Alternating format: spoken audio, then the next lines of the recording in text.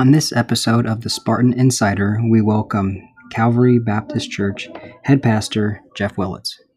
I'm not reality. I shouldn't say it with that together. I almost said the sad part is I haven't seen that in church. No, it's a good part I haven't seen a fight in church. The sad part is I've seen some of the verbal sparring going on among believers. Shouldn't be that way. We need to be very, very careful. Cedarville University, by the way, 8 of the graduates, when I was at the graduation ceremony, I think we had 16 graduates. Half of them, 8 of them said, I'm heading to Cedarville. I was down there at Cedarville when just before things were starting, and was excited to see how that's getting going and knowing that we have several there. Cedarville put out a how do you get started, and we have some weird things, don't we, to get started, like I walked up with a face mask, and you have those, and you have the hand sanitizers, and we have the shields and everything else going on. Cedarville put out something, and one of the early statements, I'll read it to you. It says this: as this COVID-19 continues to unfold, cloth-faced coverings, masks, have unfortunately become a divisive topic. Yeah. Cedarville devoted the first page of their getting started to a devotional on how we treat one another, using Philippians chapter 2. Do nothing with selfish ambition or conceit, but in humility count others more significant than yourself. Look, each of you, not only on your own interest, but on the interest of others. And that's how they had to start this thing. Why? Because it's such a debate. I want to talk about another debate that happened several years ago during Christ's time. Matthew chapter 22. If you have your Bibles, you could open to Matthew chapter 22, because we're going to look at that. The debate was a hotly debated topic, similar to the hotly debated topic we see right now. The issue was they didn't like Jesus. They're going to do whatever they can to get rid of Jesus, and so they were plotting to do that. So what they're going to do is they're going to bring up different debates. The first debate that they bring is a debate on taxes. Have we ever heard, has that stopped? People talk about, should we pay, how much do they pay? I can't believe they're making us pay that. You know, you're going to have to pay more. All this, they're still talking about that. It's a hot debate, taxes, and Jesus dealt with that one. The next debate was on the resurrection.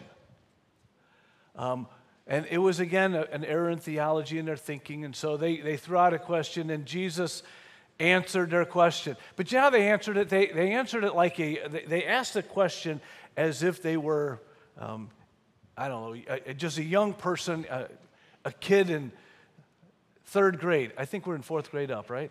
Okay, so I can go 3rd grade. Act like a 3rd grader when they did that. So what happened is they asked the question, what if... Then they ask the most ridiculous stuff. You know, it's one thing to ask a what-if question. Here's the question they asked them.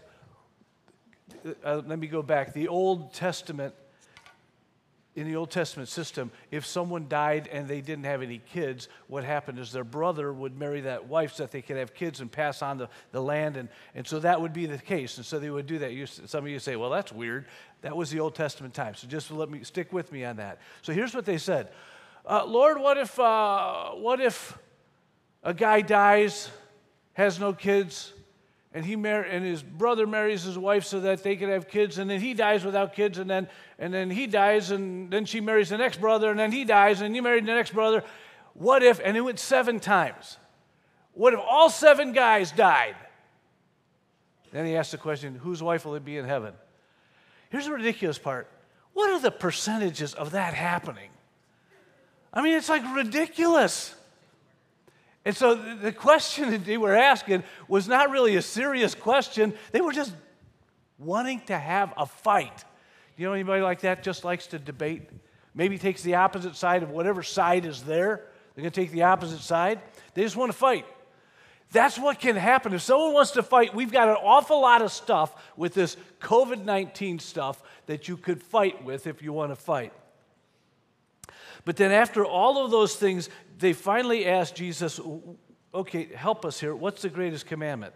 I want you to see how their intention.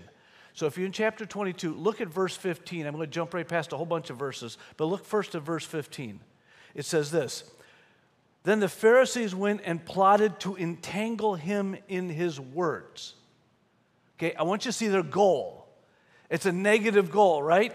Now, there's a lot of stuff that you and I know because it's Jesus Christ, he's God the Son, that's also a ridiculous thought. I'm going to see if we're smarter than he is. Can we make him trip up in his words? He's God the Son. No, he's not going to trip up. No, he's not going to say something wrong. They didn't buy who he was. They didn't accept that, and so they were just totally away from that.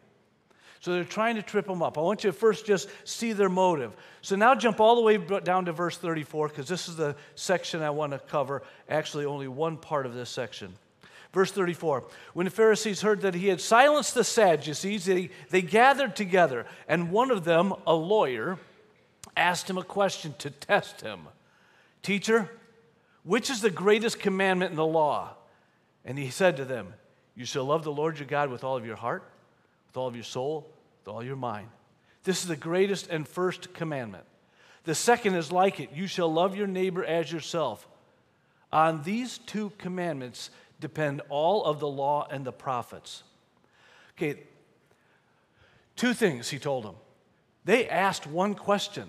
What's the greatest? He gave them a bonus answer. Let me give you not just one, I'll give you the second one. You ask me what's the greatest, I can answer that and end it. The greatest is love the Lord your God with all your heart, soul, and mind. How do you do that? Well, we could take some time talking through. Actually, I want to look at the second answer more than this one. But the first answer, how do you do that? Well, we know we can, if we love the Lord, we're going to talk to him. Prayer. Continual prayer. I'm married. Some of you know my wife's name, Kathy. If I tell her I love her and never talk to her, she'd probably question that. If I didn't ask her about her opinion or say, hey, what do you want to do? Hey, what would you like from me today? If I just kind of ignored her and then said, I love you, she's like, yeah, right. In the same way, to love God, you don't ignore him. You have regular communication with him. You talk to him. What do you want from me today? How can I? What do you want me to handle today? This morning I woke up, which is a common thing that, well, waking up is common. But also when I wake up, the first thing I ask is, Lord, what do you want for my schedule today? I'm yours. I'm surrendered. Anything you want for me to do, I'll do. Why? Because I love the Lord. And so if we love him, we're going to communicate and say, what do you want from me? I'm going to find out more about him. If I love my wife, I'm going to try to find out more about her. What's your favorite color? What would you like to do? Where does she like to eat? What might she want as a surprise if I get her a surprise? How do I know? I talk to her. I listen to what she has. How do we know what God wants? He's given us a book that said, here's how I want you to think and what I want you to do. So if I love the Lord, I'm going to talk to him. I'm going to find out more about him. And by the way, this is called the self-revelation of God. This is how God reveals himself to us. So if we're going to do that, we're going to have that. I got to keep moving because what they've done is they took down a clock. So I have no idea what time it is. So if your stomach starts to grumble and I know it's lunchtime, I've gone too long. The other thing they normally do on Sunday morning is that big screen up there has a little clock on there like, dude, you're getting too far. And so they stop me. It's not even on. So I might go to the third period. What, is your second period a hard one? Then you could say, yeah, go to the third period. No, I'll be done in time. Love the Lord your God with all your heart. The second he said, and this is the one I want to hang on, love your neighbor as yourself. Again, they didn't even ask that one. But he said, you need to know this. So he gave him another one. Again, I don't know fully his motive, but what we do know is that they asked one question, he answered a question and gave a bonus answer. Love your neighbor as yourself. So what does that look like? In another passage, when they told him about loving the neighbor, he said, well, okay, let me get technical so I don't have to give too much love. Who's my neighbor? That question, you understand what that question is? That question is, I don't want to be too nice to too many people. I mean, okay, if I have to love my neighbor, then at least define who my neighbor is. Do you remember how he defined who his neighbor is? I remember the story of the Good Samaritan. 3 people do. Okay, maybe I got to tell you the story of the Good Samaritan. Good Samaritan is a story about a guy that there's a Jewish man that goes out and he gets robbed on the way. He's on the highway. He gets beat up and robbed and left on the side of the road bleeding and probably dying. And then what we have first is we have a priest comes by and he looks at him and says, oh my, that's not good. And he watches and he goes to the other side of the street, walks a long way away from him. He doesn't want to touch him. Then we have a Levite coming down there and does the same thing. A Levite sees him. The priest comes from the Levite tribe, sees him and says the same thing. Oh, bad news. Sorry about that, dude. And just keeps walking away. Doesn't touch the guy. Now, we have no idea if the priest was like, the reality is I need to do a religious service, and if I touch a body that might be dead, I won't be able to do my service. So he was more interested in religion than people. Not a good thing, okay? That's not a good thing. Because what is the church of God? It's people. So we got to be interested in people. So the last guy that comes, the Samaritan that comes by, is a person who is like his enemy. Okay? The Samaritans and the Jews did not get along at all. And though they don't get along, he sees what's going on, and his heart is moved saying, that's terrible. Here's a person that's in pain, and he needs help. He stops right away, picks the guy up, puts him on his donkey, takes him to an inn, drops him off at the inn, at the hospital, if you will, and says, take care of all of his needs. If he has a bill, send the bill to me. I'll pay the bill. He's not supposed to like the guy at all. He doesn't know him. He's never met him. He's not supposed to like him. But he stops and picks him up. Jesus says, that's a neighbor. That's who your neighbor is. Just like that, that's who you pick up your neighbor. Here's what I want you to think. Did the man have a plan to go and see? Was he walking around the road saying, I wonder who's needing help? I wonder if there's anybody beat up and maybe I can help him. No. The man's just out doing normal daily task. He's going to Walmart. I don't know. He's going to the grocery store. He's going to the park. He's going to Calvary Christian School, and in the process of going, he sees someone on the side of the road that needs help. Let me say this. He's a complete stranger that he's going to pass on the side of the road, and he is concerned about his physical well-being. Never intending to pass the guy, never intending to see him, but he's concerned about his physical well-being. Can I give you a little analogy with that here? My understanding is part of why I wear a face mask when I'm out, like going to Walmart or going somewhere else, is because I am going to randomly pass people I don't have a plan to pass. I don't have an appointment to go see them. But I am concerned about their physical well-being. And so I am going to do what I can to protect their physical well-being. Do I know how great they work? I don't. Do I like wearing it? I don't. But I have chosen to say I'm not going to let that be an issue. Why? Because I'm going to love my neighbor like myself. I'm going to love my neighbor because it's the greatest commandment. Jesus says this, after he said, love God, love your neighbor, do you know what the next thing he said? On these 2 things hang all of the commandments. Think about the weight of that. He's talking about, on these 2 things, all of Old Testament. What time are we supposed to be done? I need a teacher, help me. 9:03? All right, thank you. You know what? Not having music gives me more time, doesn't it? So we won't drone on. We'll be done.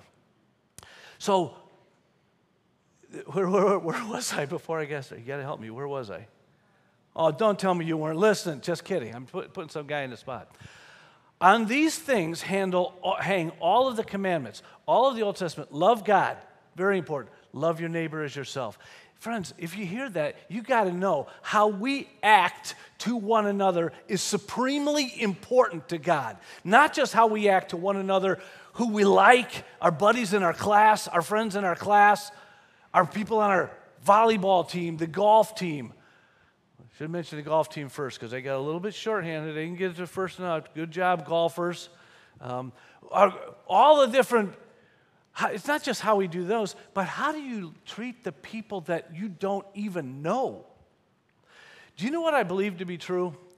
I don't believe anyone will be mad at me if I walk around with a face mask on. I don't think they'll be mad at me. I think they might laugh at me. I think they might say, what's he thinking? And they might even debate, do you know how well those work? And the answer is, no, I don't. I just do it. I don't think anybody's going to be mad at me if I wear it. I do think people might be mad at me if I don't wear it. How would I know that? I saw a fist fight in Walmart. That's one way I know it. They might be mad at me if I don't wear it. What's my goal? My goal is not to make them happy with me or like me or not like me. My goal is this: share Jesus Christ to them and don't bring anything in my life that's going to hinder the opportunity for me to share with them that God loves them. And so if that's all I got to do that in today's culture right now, I'm glad to do it. Why? Because on these two things, loving God, and my loving God means I'm going to spend time with Him in the morning, I'm going to listen for Him, I'm going to try to get to know Him better, I'm going to tell other people, I got to tell you about my great God. I'm going to talk about Him like I talk to you about my wife. I'm going to talk to you about my God. Why? Because I'm going to love my God. And if I want to love my neighbor, the way I know to love my neighbor, the illustration that Jesus gave, is that I'm going to get involved in their life, or I'm going to make certain I don't do anything, or I'm concerned about their physical well-being, and I do what I can to make certain that they're taken care of. That might mean do something so simple as wear a face mask. How do we handle COVID-19? Let me tell you some of the concerns that I have. I'm concerned that this pandemic could divide the body of Christ. It has. I've seen some issues. On a national level, kind of that's my job, so I kind of watch the national level since this is my occupation. If I was doing HVAC, I probably would try to find out the latest thing on furnaces. If I was a farmer, I'd probably find out what the prices are in different places and how it's going to affect. Since I'm a pastor, I kind of say, how does this work? And so what we see is a pastor in California, a well-known pastor in California says, we're going to do church, we're going to come. And so another well-known pastor somewhere else says, that's a bad idea. What do? We divide. We got one guy saying I'm doing this, another guy attacking his brother. It's friendly fire. We write and we blog about each other's position. Friends, don't do that. Do not let anything be written that is going to cause, don't you write it, don't you repeat it, don't you say something. When we're brothers in Christ, we have to stop and recognize that we're doing the best we can to follow the Lord. Make that assumption. Why? Because love thinks no evil, 1 Corinthians chapter 13. I was, at the beginning of this thing, we were doing a whole bunch of Zoom meetings with a bunch of pastors in different areas. And so I've got a Zoom meeting, one with a bunch of pastors just in Logan County. How are we going to handle this? And since then, we've continued to talk. I continued to get phone calls from other guys, or I continue to call them. How you doing? What's going on? How do we handle this? Why? Because it's weird. It's just a weird thing to go through. We've never done this before. In my lifetime, I've never seen something like this before. Never seen the church be able to say, shut down for months. What? So this is a struggle. And the other thing I found is I had a meeting with about 55 pastors across the state of Ohio. And they asked 4 or 5 of us to say, how you guys opening church? And so I was one of the presenters that was trying to say, what are we doing? What's our plan? And so what I found out, talking to 55 pastors, is there's about 55 different ideas. Okay? So when I see, what I'm telling you is that there's not a cookie cutter, here's how you do this. We don't know necessarily. So be careful about judging one another. And I'm afraid for the division. There's a big group called the Gospel Coalition. The Gospel Coalition is a national organization of pastors and churches. And here's the title of an article they wrote in May. Just to give you the title. Don't let the coronavirus divide you. What does that tell you? What's their concern? It can happen within here in just Calvary Christian School. As we figure out what we're doing and someone is more diligent or more concerned or more fearful and they're wearing a face mask and we laugh and poke fun at them. Or maybe their parent says, I don't care what someone says, you're going to wear it. And then we whatever. We mock them for it. Don't do that. Be careful. And then the other side, one of the things that our governor did comment when he would put this bigger face mask requirement, he said, make this assumption if someone's not wearing it, that they have a health reason why they don't need to wear it. In other words, don't judge each other. That's not a bad line. Be careful. So one of the concerns I have is that we're going to have this division. Another concern I have is it's just going to cause us to sin. We're going to speak things we would not normally speak. We are going to begin name-calling and labeling. Begin? It's happened. We've got elected officials using names that are like, why? Does that help unite us? No, it divides us, and it's a sinful condition. I also want to be careful that we do not put more faith in face masks than we do in God.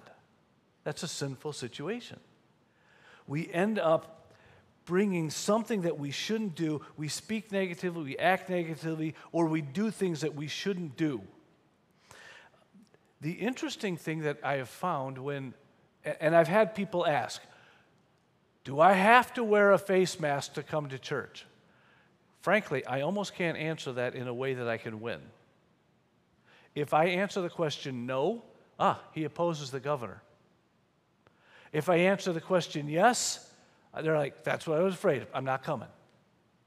And so I basically said, here is what the governor has told us we need to do. If you come to Calvary Baptist Church, you normally will see me sitting, before I get a chance to speak, I'm sitting somewhere over here in the front, and I'm sitting with my face mask. I walk around with my face mask on. I greet people. I sing with my face mask on. Why? Part of it because that's what he's told us to do now.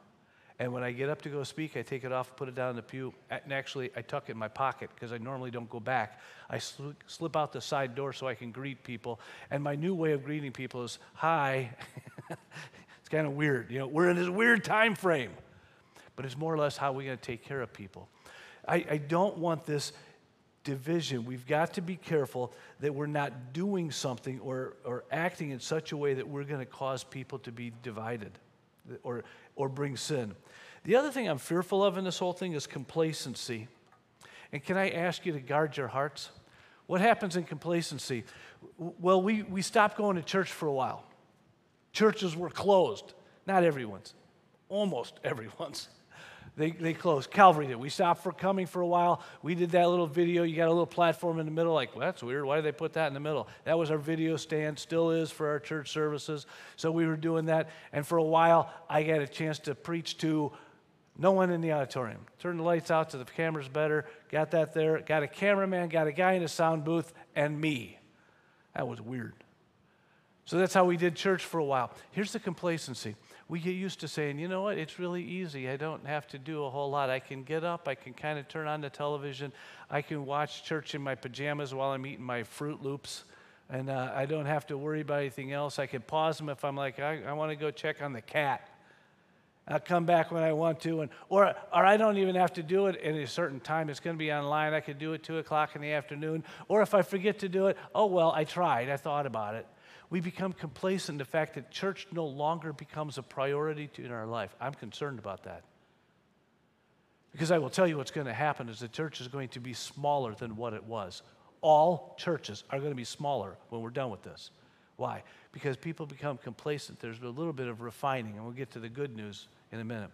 I'm concerned about that. I'm concerned that we're happy with short church, no church, church in my pajamas, or whatever it might be. Easy church.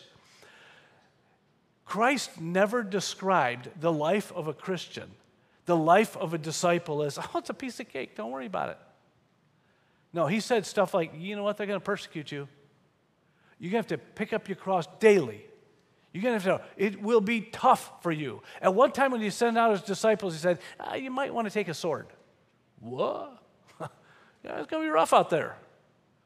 He did not paint any kind of picture that it's like, okay, how short can I do church with my coffee, my jammas, and my cat on my lap? I don't own a cat, but if I did, it would probably be on my lap while I did in my jammies while I'm doing church. How long can I do that? Is he almost done yet?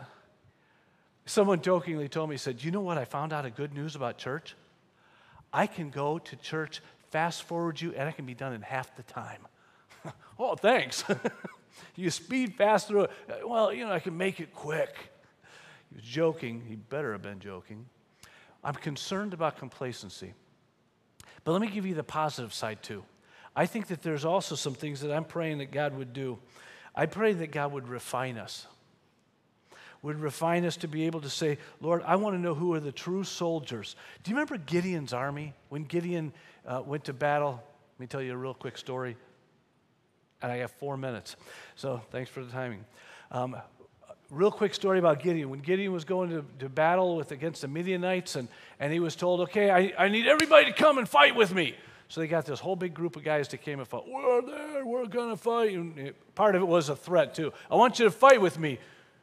That is, if you want to still own your home. So he kind of made it really like, you better show up. So he showed up, and as they're showing up, he says, okay, the Lord says, too many. Just ask the people that really don't want to fight, they want to go home, go home. So he did. 10,000 go home. It's like, what? Not a good idea, Lord. Let's try a different plan.